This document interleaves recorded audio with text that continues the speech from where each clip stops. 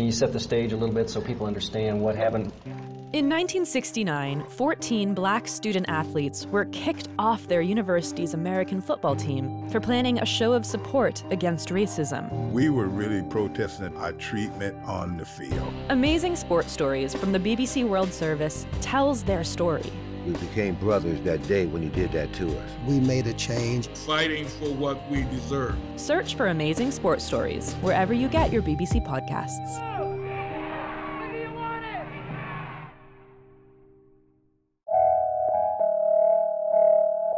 This is A Word, a podcast from Slate. I'm your host, Jason Johnson. It's Black History Month, and this year, more than ever, telling the truth about Black history to American kids has become a revolutionary act.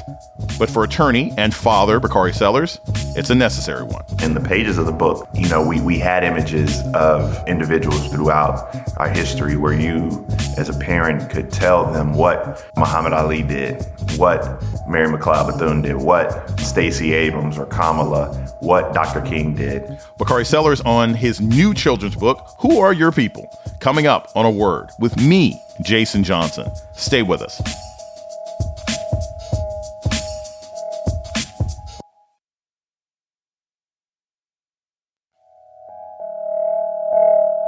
Welcome to A Word, a podcast about race and politics and everything else. I'm your host, Jason Johnson.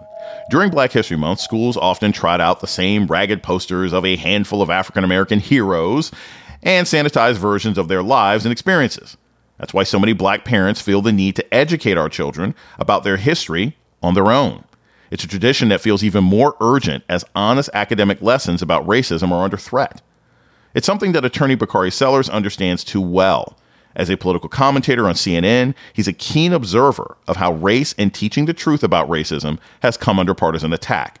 And as a dad, he's working to ensure that his children understand their history. That was the motivation behind his new children's book, Who Are Your People? And Bakari Sellers joins us now. Welcome to A Word. Man, what's going on? What made you move from like a serious autobiography like My Vanishing Country, which was also a bestseller? I love that book.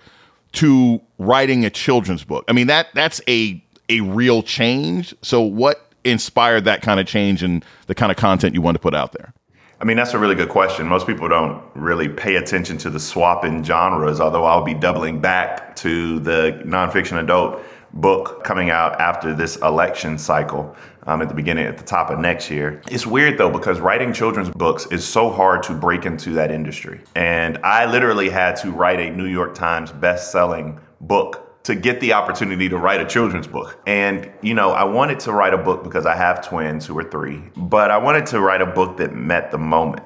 And, when you're having these conversations about race, when you have the ability to have a captive audience like your nighttime read, for me, it was pretty cool to be able to not only illustrate this book in the image and likeness of Sadie and Stokely, but also give kids who look like them the ability to see themselves in the pictures and illustrations and learn things from the words. Now, if you really want to go deep in it, what's been driving me crazy my entire adult life has been the fact that the results of the Clark doll experiment from the 40s used in Brown versus the Board of Education in 54-55 haven't changed much due to the lack of representation we see. And so scholarly and sociologically, you want to do everything you can to change the world and leave it better than the one you inherited. And so I try to flip that on its head, even if just a little bit. And for those who may not understand, this was an experiment done in the 1950s where Black children were basically shown white dolls and black dolls. And they all thought the black dolls were ugly. They all thought the black dolls were bad because the images that they had seen in children's books and entertainment and toys were always black is evil, black is ugly, black is stupid. And I also want to add this. So I thought it was a very interesting title. When I campaigned right after college in South Carolina, and I thought I was so smart and educated, I had my little UVA degree, and I was running Clemento Pinckney's campaign in the Low Country of South Carolina. And I go to the door, and I had all these political science questions ready.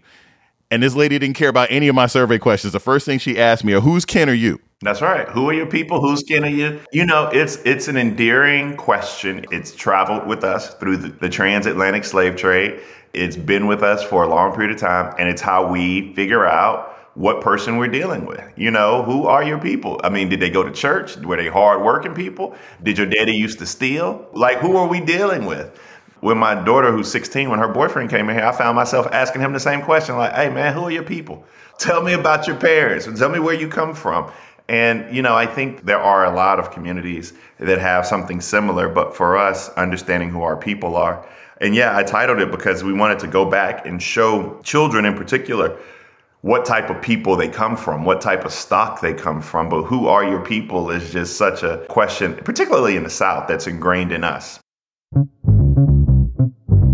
We're going to take a short break. When we come back with author and political commentator Bakari Sellers, we'll be talking about the teaching of race in his brand new children's book, Who Are Your People? This is A Word with Jason Johnson. Stay tuned.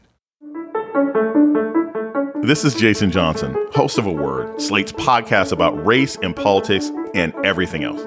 I want to take a moment to welcome our new listeners. If you've discovered A Word and like what you hear, please subscribe, rate, and review wherever you listen to podcasts. And let us know what you think by writing us at aword@slate.com. Thank you. Can you set the stage a little bit so people understand what happened? In 1969, 14 black student athletes were kicked off their university's American football team for planning a show of support against racism. We were really protesting our treatment on the field. Amazing Sports Stories from the BBC World Service tells their story. We became brothers that day when you did that to us. We made a change. Fighting for what we deserve. Search for Amazing Sports Stories wherever you get your BBC podcasts.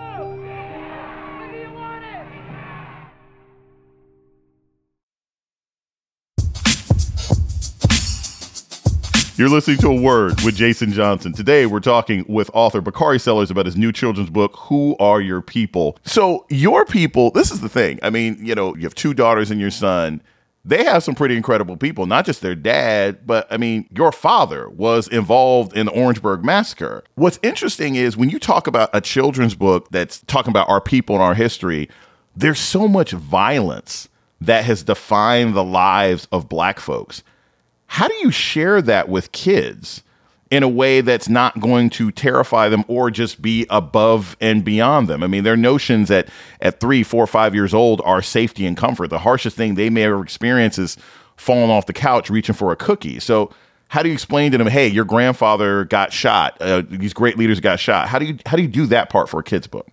Well, you don't start there first because of the trauma, but you also speak your truth to power. And in the pages of the book, we had images of individuals throughout our history where you, as a parent, could tell them what Muhammad Ali did, what Mary McLeod Bethune did, what Stacey Abrams or Kamala, what Dr. King did.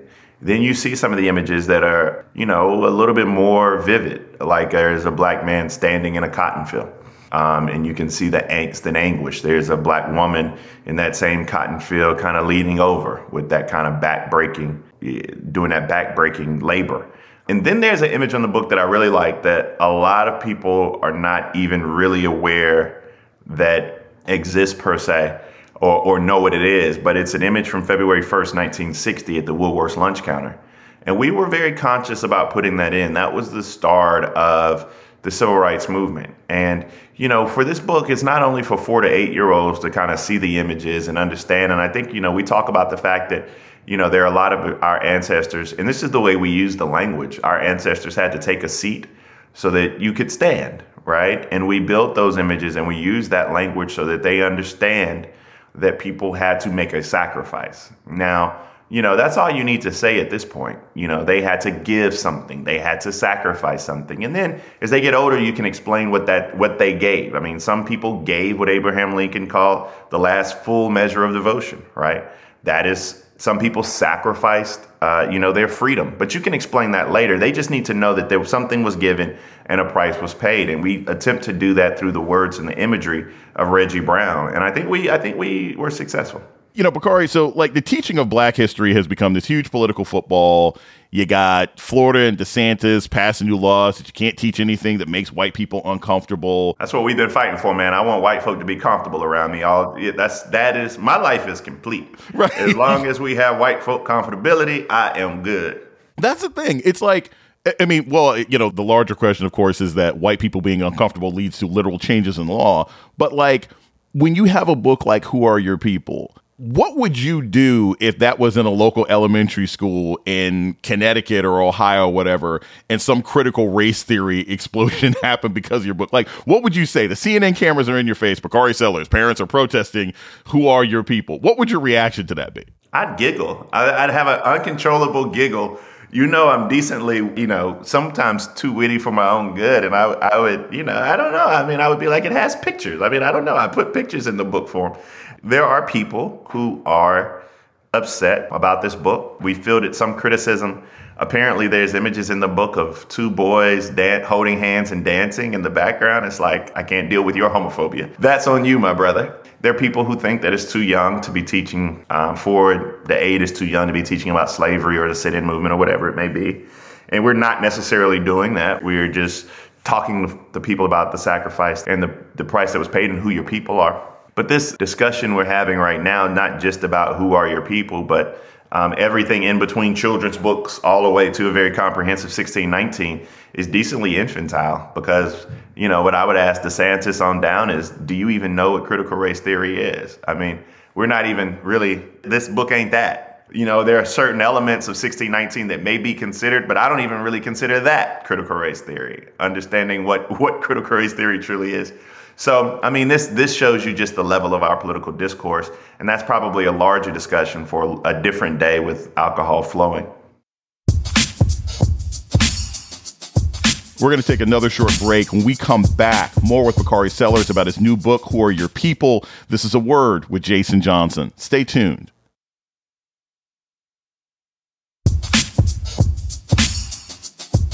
You're listening to A Word with Jason Johnson. Today, we're talking with author and political commentator Bakari Sellers about his new book, Who Are Your People? It is out now. One of the things that really makes you unique is that you're still in the game. You still practice as a lawyer. You still represent people. And one of the cases that really struck me and caught the nation last year was the case of Andrew Brown Jr. in North Carolina. If you could just tell our audience a little bit about your involvement in that case and where it is now, because I think one of the things that really distinguishes you is that a lot of people do commentary on TV and they become increasingly divorced from the events on the ground. You're still involved in events on the ground. Yeah, so I have to be very cautious about how I discuss this case because I don't want to make any extrajudicial comments that would get me popped on the hand by the judge. However, Andrew Brown is a case that, of course, captivated the nation because it was a black man who was shot and killed by the Pasquotank County Sheriff's Department. It was a few sheriff's departments working together to execute a drug warrant. Now, if you back up and just look at the long list of these quote unquote civil rights cases that I do, that Ben, Lee Merritt, Chris Stewart, Harry Daniels, there are some of us who do this type of work across the country. It is an arm of our work that we wish we did not have. I have cases from Colorado, Fort Lauderdale, North Carolina, Hampton, Virginia, of course, South Carolina, all across the country that are exhausting. Legally, they're very difficult cases because, one, you have law enforcement, and this is across the board. I'm not speaking to Andrew Brown in particular, but across the board, law enforcement usually gets the benefit of the doubt, right? Two, your best witness is dead. So it's a difficult proposition, right? Your best witness is dead. And three, it's a case that is not easy or cheap or quick. And so a lot of firms don't have the ability to do it. For me, my dad was represented in one of his first trials by Johnny Cochran. I loved the work of Thurgood Marshall, but I will tell you probably the greatest influences on my life were Waits Waring, white judge out of Charleston, who did Briggs v. Elliott, which was one of the first cases in the landmark collection of cases known as Brown v. Board, and Matthew Perry, legendary jurist who didn't shy away from these tough and difficult cases. Now, what's going to happen in the Andrew Brown case? We're in discovery right now. We're hopeful that we we can move quickly to bring this family some justice. What that looks like, I don't know, but we're going to put everything we have into this case because Andrew Brown should be alive today. the issue of police violence and police brutality, it was, to me, my theory of the case, which is one of those overused phrases in current media, is that's what galvanized a lot of people in 2020. It got black people, white people, brown people, tan people, folks marching during a pandemic. And a lot of that energy turned into the voting booth in 2020, helped Joe Biden become president of the United States. Biden is now facing really, really bad numbers. But let's back up to the framing of the question. Okay. I knew I was going to get this from you. All right, here we go. I hadn't even gotten to it, but okay, give it to me. Let's back up because, and this is a deeper conversation that I didn't want to let pass because I love I could have this conversation with you. We have to be very clear with folk that what we've seen recently has been accountability and not justice. And you started off earlier on in the first segment, I believe, because this podcast has segments, which is completely highfalutin. I ain't even no podcast had segments. But you started off in the first segment with a really, really good anecdote about the violence that is portrayed against black folk. And I would take it one step further and say that every ounce of political change, leading into your question, every ounce of political change we've ever had has been because of black blood that flowed through the streets. Whether or not it's the Civil Rights Act or Voting Rights Act of 64, 65, they don't happen without Edmund Pettus Bridge. They don't happen without Emmett. They don't happen without that violence. 68, Fair Housing Act doesn't happen without the assassination of King. Confederate flag in South Carolina doesn't happen without Mother Emanuel. You know, you get to the election of Joe Biden, doesn't happen without the murder of George Floyd. So when you're looking at all of these things, but then you have to call it what it is. It wasn't justice, what we saw, it was accountability. And then ask yourself, how did that happen? And as you were going through it, I think you have to be deliberate in saying that it took a knee to the back of a neck of a black man on the ground, bellowing out for his mother for over 9 minutes, a 16, 17-year-old black girl having the audacity and courage to videotape it, us being in a pandemic, so we didn't have a choice but to sit there and watch it on repeat, because I honestly believe if we weren't in a pandemic, it wouldn't have gotten that much attention. No, it would not have. Mm-mm. And then it took a worldwide protest for us to get that to get that level of accountability. So I think you have to literally frame it as such to then get to your question, because I think that people oftentimes say, well, you had justice, right? And the justice happened because of George Floyd dying, and then you had this. And that devalues everything that black folk had to put into it in order for us to get the outcome that we saw. I thank you. And I completely agree with that, because that was part of my feeling at the time, that I was like, it took global freaking protests for this. You know, and there's dozens and dozens of other cases like this that we'll never hear about because they don't get this level of protest, because there wasn't a camera there, because we weren't trapped at home watching TV all day. I wanted to bring this to just this idea quickly of where the president currently is with black voters. You know, his poll numbers have dropped. I mean, his black approval rating is at 58%, which is really low for a Democratic president. If you're sitting there in a meeting, and I know you're one of those important people, so maybe you are in these meetings, but because you're sitting here. Not anymore. They don't invite me anymore, but you're sitting here, you're sitting across from Joe Biden. And that's a separate conversation than Vice President Harris, but you're sitting across from Joe Biden. What would you advise him right now that he needs to do to lift his flagging poll numbers with black folks before these midterms this fall?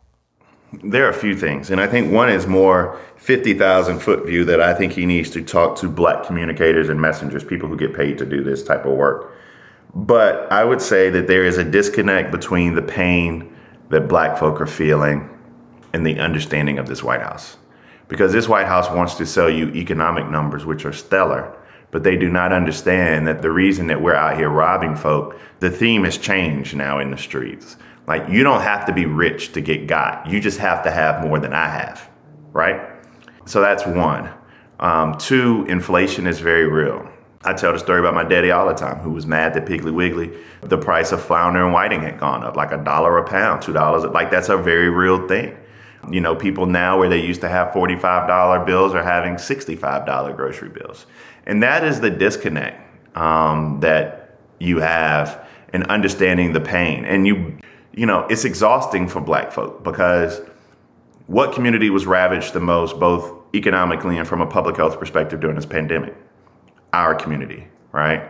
Then you go out and you see the images of black bodies being Ahmaud, Breonna, George. You go out in the streets, you protest, you vote, you organize, you do everything you can. Even in Georgia, you overcome to cast the ballot multiple times, right? And then all you want are things like, we didn't vote for you necessarily for a transportation bill. It's great. We're very happy you put money in our pockets, but many people wanted to see concrete action on criminal justice reform.